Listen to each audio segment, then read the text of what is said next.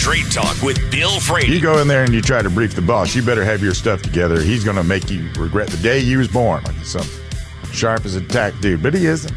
He is a butter knife in the razor blade drawer. He is nothing short of a raging disappointment in terms of being a commander-in-chief. And we are the damage he has done just with this, just the realization that this is who he is.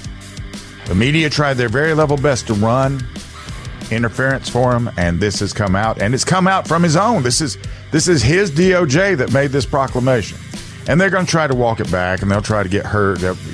Garland will have to try to get her to do something with it, or maybe Garland resigns, or who knows what's going to happen with this. Politics is such